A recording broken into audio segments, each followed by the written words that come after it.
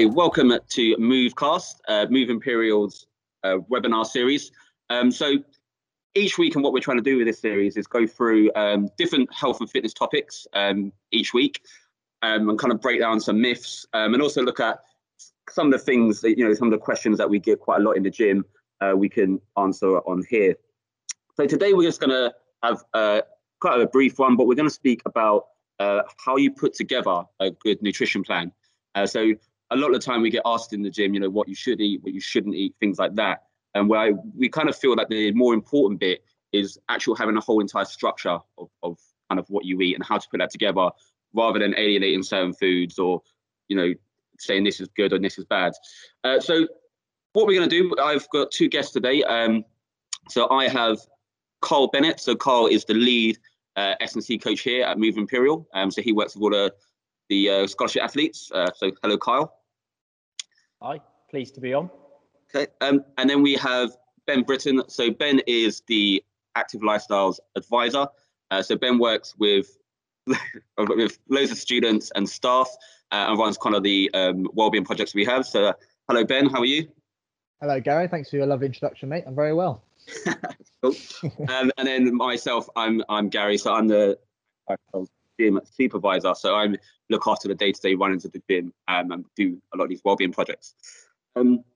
So we're just going to get straight into it.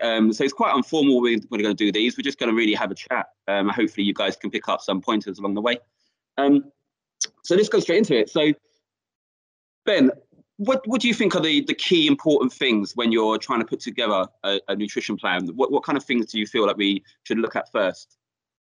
So I think first of all, you need to kind of consider what you're actually aiming to achieve with your nutrition. So whether it's body composition adjustments, whether it's just to become a little bit healthier, whether it's to improve your sports performance, things like that. And then you move on to that next stage of what variables and things you can control. So what's your current lifestyle like? At the moment, loads of people during COVID are working from home, or are you still going into the office at the moment? And just various things around your lifestyle. How active are you? How many sessions can you do at the moment? Things like in terms of your gym, how much access do you have? Do you have just one booking slot? Do you have unlimited time? Things like that. So it's trying to look at the whole picture rather than just focusing on one or two aspects. Okay, yeah, so that's quite interesting. That's something I kind of believe a lot when I train people. I kind of get them to look at what their output is first, rather than, I think so many people get caught up into like what they're putting into their bodies. Of course, they need to, but I really think that you should tailor your nutrition plan or your nutrition into what you're actually doing day to day. So what you said there is, yeah, it's very true. I do actually believe that a lot. Sure. Kyle, it's slightly different. So from a sporting perspective, what kind of things do you feel young athletes should look at when they're putting together a plan? I think it's quite similar to what Ben said as that whole overall approach in terms of what their day, we're looking at a day diet, what it might look like for that day. I think in terms of a performance element, then obviously we can be a lot more specific in what your outcome is. So they might have, some people might have 2 training sessions that day. So how is your diet going to differ that day compared to a rest day or 1 training session?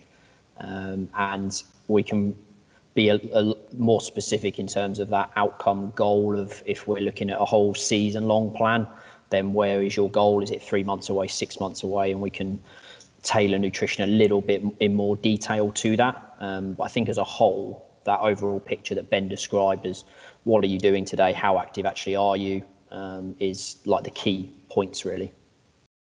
Okay, cool. And then, so I'm going to go back to Ben on this, and then I've got a little input as well. What kind of tools do you reckon people can use to actually try and see if they can calculate, or how do they know kind of what their output is, if that sounds correct? But yeah. I believe like the NHS and a lot of different websites will throw out figures on calories and macros and proteins and all kinds of things. But how would you? What tools do you think people can use to actually tailor it towards what they actually need to do? I think that's part of the problem, isn't there? There's so much conflicting information on the internet saying this and that, so many clickbait articles and stuff, that take people down such rabbit holes and not really knowing what they need to consume and how much you need to expend, etc.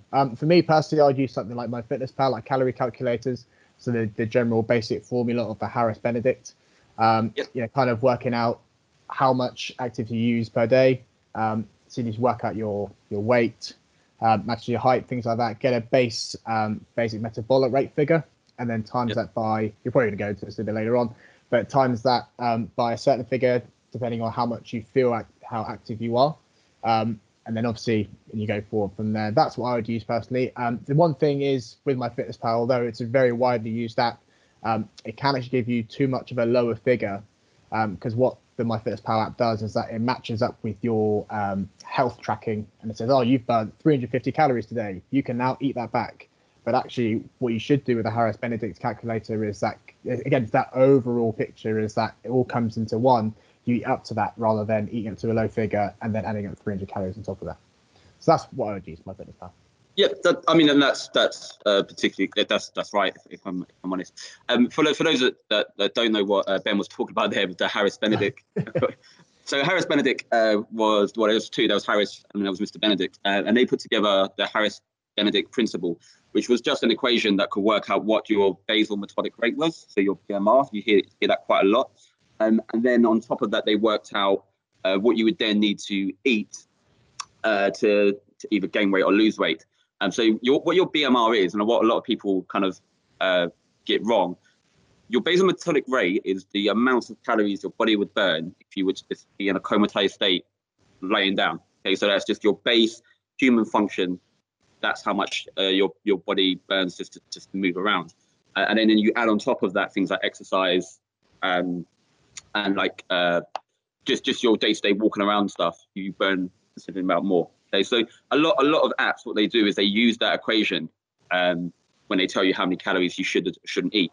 The biggest problem I find with all these calculators as such is it is actually very, very hard to work out how many calories you actually burn doing a sport, because there's so many different variables in there. And at times I feel like we put a bit too much on how many calories you're burning. And in fact, sometimes I think it shouldn't matter. What you get out of a workout shouldn't be defined by just I burnt 200 calories today. There's so much more that needs to be looked at. I think that's it, kind of the issue like modern day, isn't it? Everything's so specified, and to ensure that everything has to be to a certain degree, to a certain mark, etc. And actually, like I say, we go back to our previous point of it has to include that overall picture of what are you doing it for, things like that, really. So I think, people just need to take a step back and get a bigger perspective of it. Yeah, exactly. And then Carl, I think we may have touched on it before, but do you use any sort of calculators or anything like that when you're with your athletes, or is it just a general oversight that you look at them? Yeah, it can vary sometimes with the athlete we're working with. Some athletes they kind of want to know that information as specific as possible, and they kind of, even to some degree, calorie count too far. Where others, we look at it more from more kind of general guidelines of like, well, how well are you recovering? So if you do a workout and the next day you recover okay and you don't have too many DOMs, then we kind of know that especially the sort of post-workout fuel that you've got in is suitable enough for the level you're doing. If there's performance, if you're still performance is improving, then again that there's no way to some extent that you're going to be reducing calories or restricting calories. You're most probably going to be getting enough in.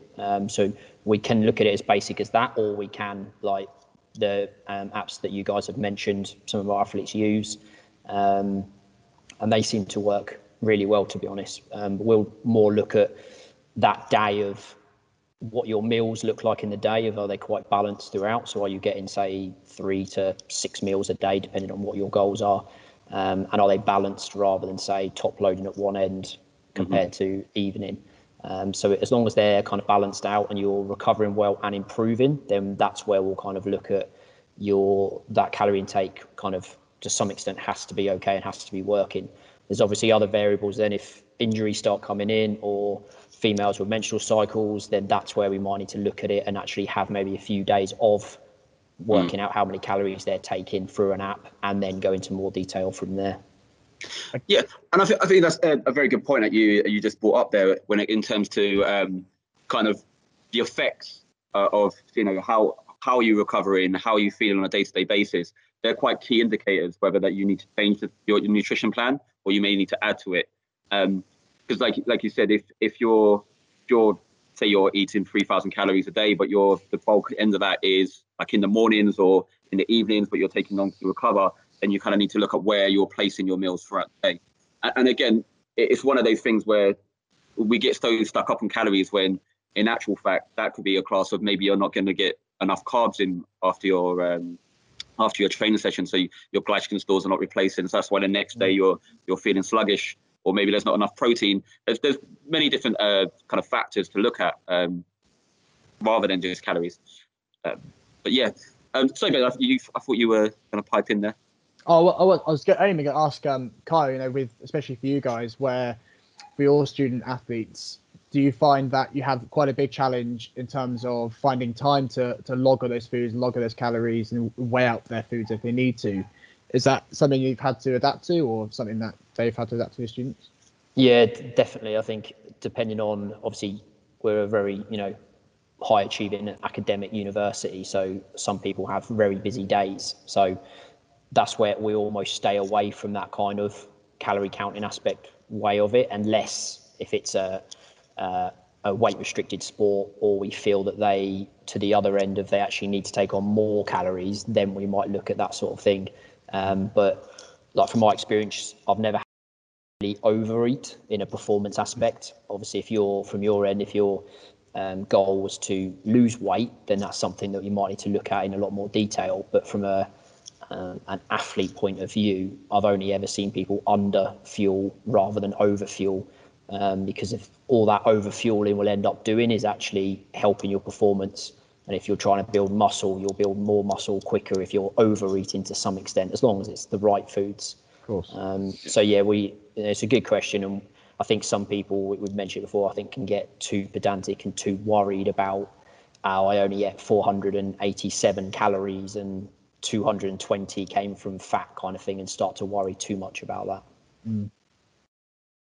I think, yeah, again, we're repeating it, but yeah, the whole calorie thing, I think we need to really move away from. I mean, it's a good, I'll be honest, it's a very good indicator if you are trying to say lose weight or gain weight. It is quite effective, to be fair. But when you're talking from like a performance level, that's when we're looking more at like your macro balances are a lot more beneficial for you.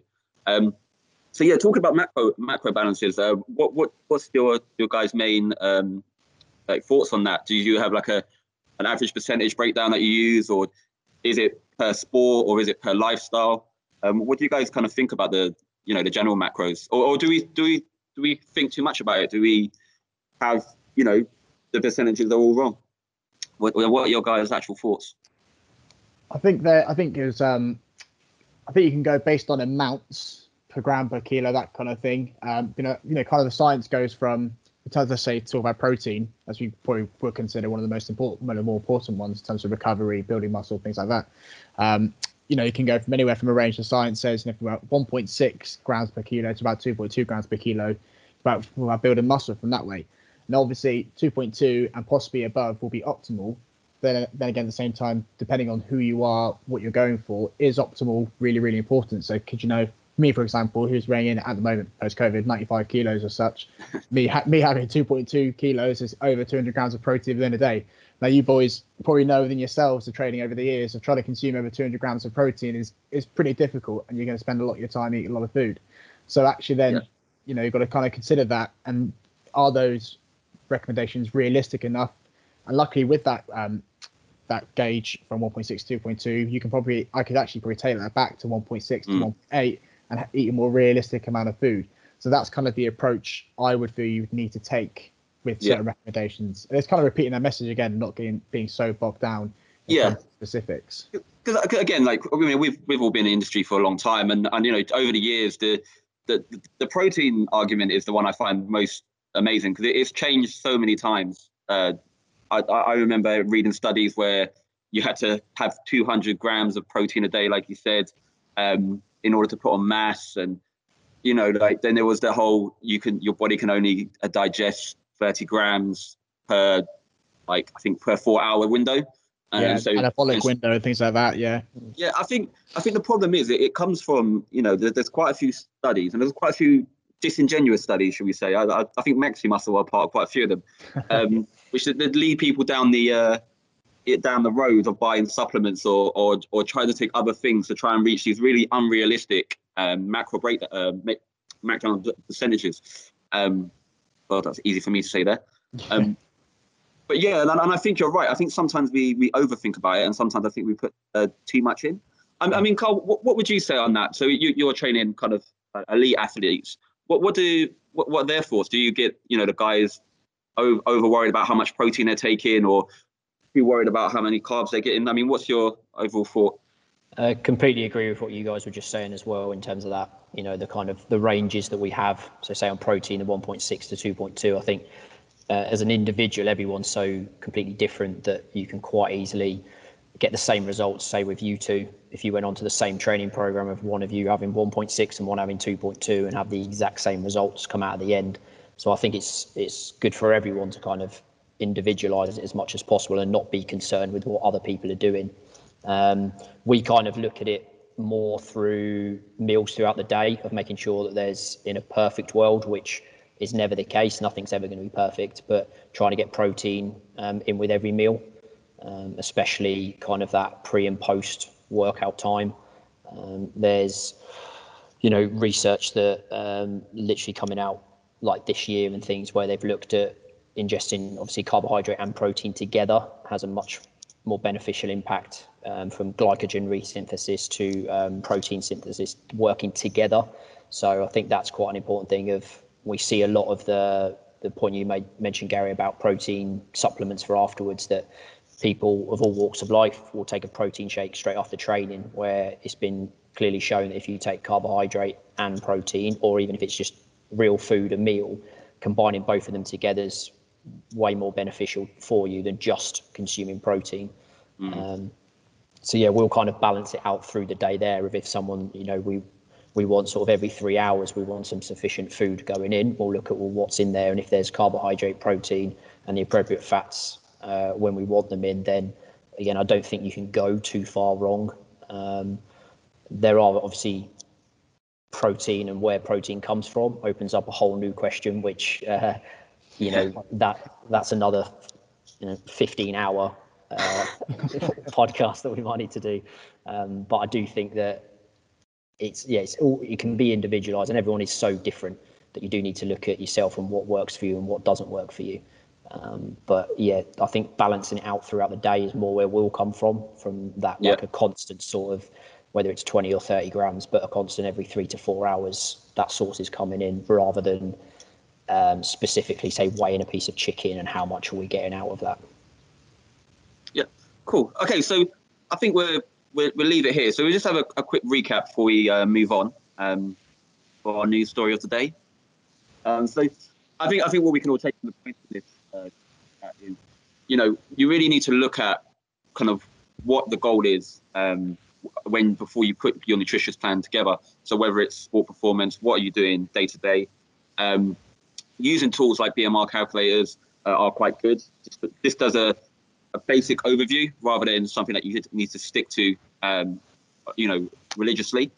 Also, then look at kind of what you're doing and what you eat afterwards. So if you are doing sports, like Carl mentioned, your nice balance of proteins and carbs.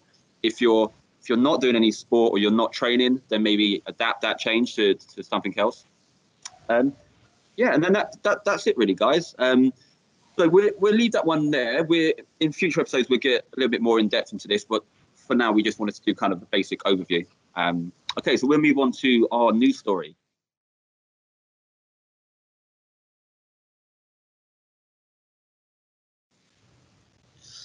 Okay, guys, so our news story of the day, Subway bread is not bread, Irish court rules. So there was a court case in Ireland, actually, all to do with the amount of sugar that is put into Subway's bread. Now, Subway, I've always maintained that they're kind of like out of the fast food chains, they're the healthy option and the healthy one. But in further investigation, they did find that the amount of sugar in their bread doesn't actually make it a bread, it makes it a cake. So you're actually having a cake sandwich. Ben, I'll go over to you first. What are your thoughts on this? Does that take you by shock? I mean, it doesn't shock me how much sugar is in the bread, and the negative sides of the nutritional aspects of their food. I mean, it's mad. It's coming to a court case about it. It was quite surprised when I actually heard about it. But I mean, it's great that that these companies are being taken to literally to court, to actually be challenged on what they're putting into their foods, what they're giving to the local population, the public. You know, I know we're actually in a real pandemic with the COVID at the moment, but in terms of the obesity epidemic, that's been going on for years. And it's down to places and companies and fast food restaurants like this, you know, which are just absolutely hammering their foods with all kinds of stuff. So yeah, so it's interesting. And Carl, what are your thoughts? Yeah, partial completely to a agree. cake sandwich? Oh, absolutely. No, and I didn't actually know this was a thing until you told me the other day, Gary. But like I say, Ben said, it's not surprising, but that's where I think it's good that it is coming out into the public, sort of, or knowledge for the public, because too many people still, like you say, think Subway's healthy, so then they'll go there when actually it's in different ways, but the same as McDonald's and all of them kind of change as well. So when you are looking at your diet and what you are eating, then this is where it becomes of not eating out of these places sometimes can be much more beneficial. So it's an interesting one, yeah. The reason I brought it up, actually, funny enough, is because when I was a personal trainer, I used to read, people used to give me food diaries, and then they, bless them, they would send me stuff, and they would generally feel that they were eating the right kind of things, but unfortunately we're not getting the goals that they had planned. And it's just kind of a little bit of education. And if I'm honest, the food companies do bend the rules quite a bit, like the misadvertising they put out there, particularly I don't know if you guys remember the Subway man. Do you guys? I'm a bit old, but the Subway's initial marketing plan was they had a man who was obese at the time, and he ate nothing but Subway sandwiches, and he managed to lose. This is America, so he lost about 7 or 8 stone. And their whole market employee was, yep, guys, this guy's at 1 sandwich a day. It's our sandwiches are that healthy that this man has managed to lose 6 stone. And those are people jumping on that, thinking, oh, this is brilliant. This is great. I'm going to live off Subway. When actual fact, when you look at it, he's probably just put himself on such a calorie deficit so long. I would really like to do some studies on him to see like how his body is performing. Yeah. Because again, like we said in the last bit, you know, people focus on calories too much sometimes. You know, like I'd love to see what his muscle density is like, what his bones are like, what his body's doing inside from just eating a sandwich a day for 5 years.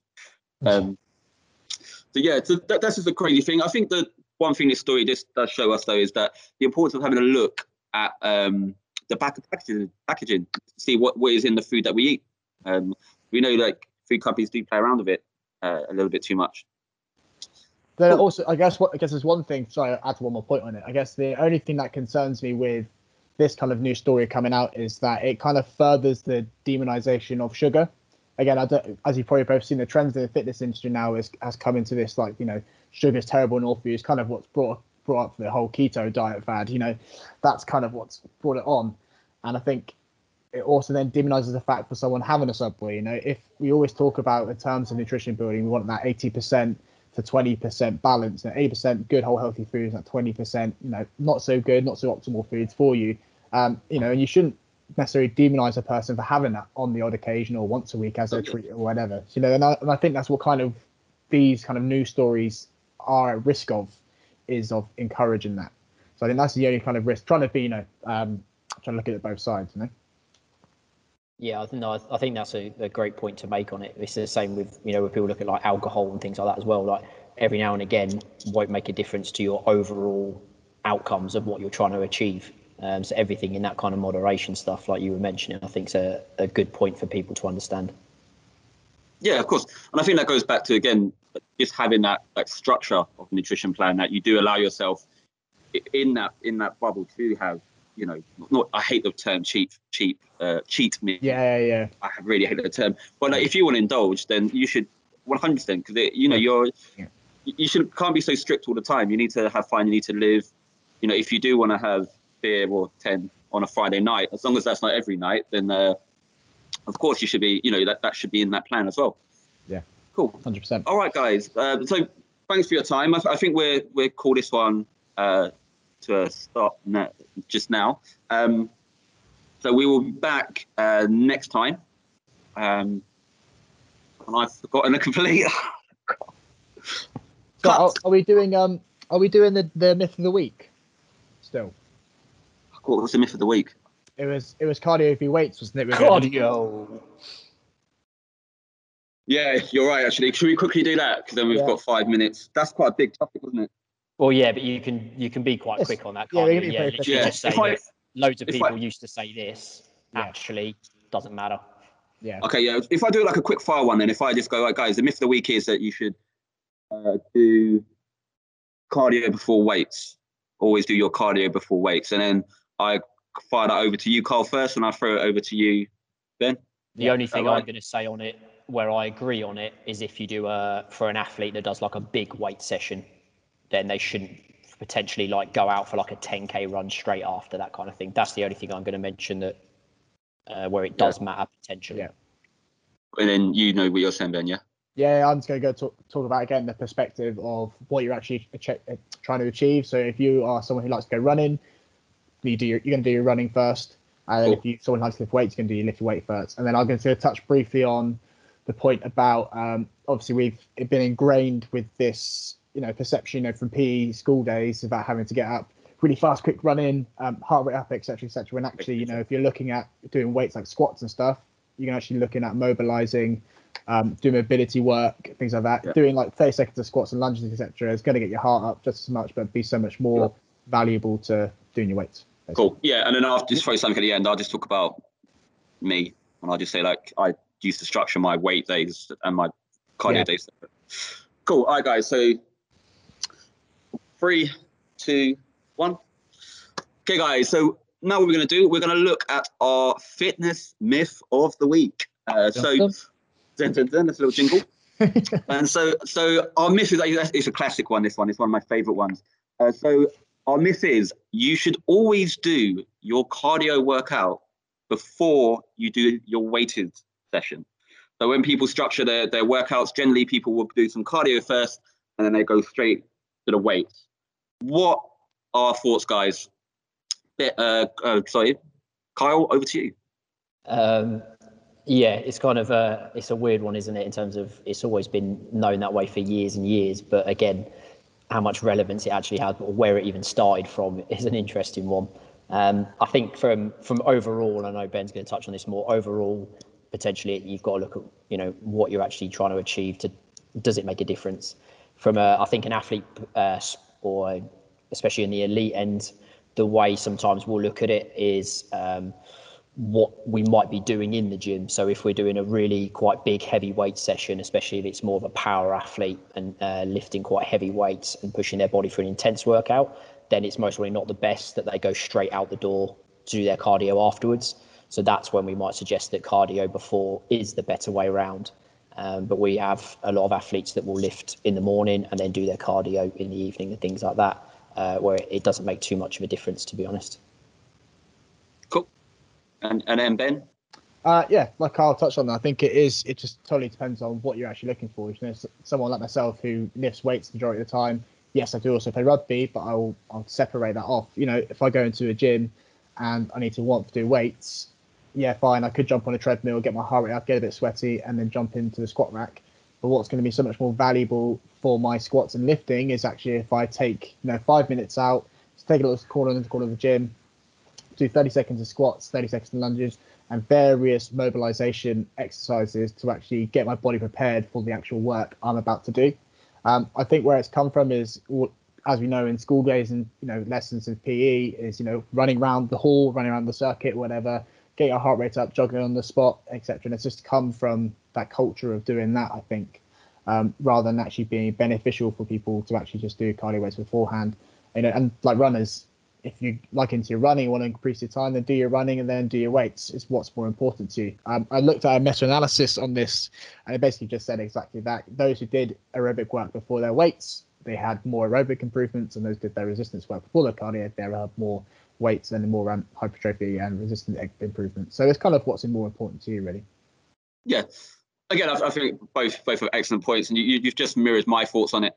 I mean, when I used to compete, I mainly had different sessions, different days on different sessions. So I never really used to do like my cardio work, like my pad work with my strength conditioning. I used to do, and I think even I think Ben will agree, even on like as our role here in the sports center, if I had to teach like an insanity or a HIIT class, and if I tried to then go downstairs and do some Olympic lifting or something, a more technical lift downstairs, it's just not going to happen. Like my nervous system's too fatigued, my muscles aren't firing correctly, and it is, to be fair, and I'm more at risk of injuring myself with something going wrong.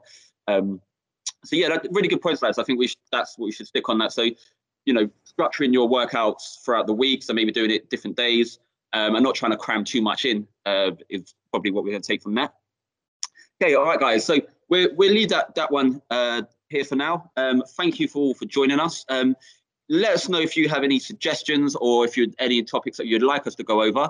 We'll be back in a couple of weeks, I believe, with another topic, and that's more to do with structuring training. So how you would put together training plans for the different goals that you have. Okay, guys, that's all from us at Move. I will see you next time. Bye-bye. Cheers, guys. Cheers.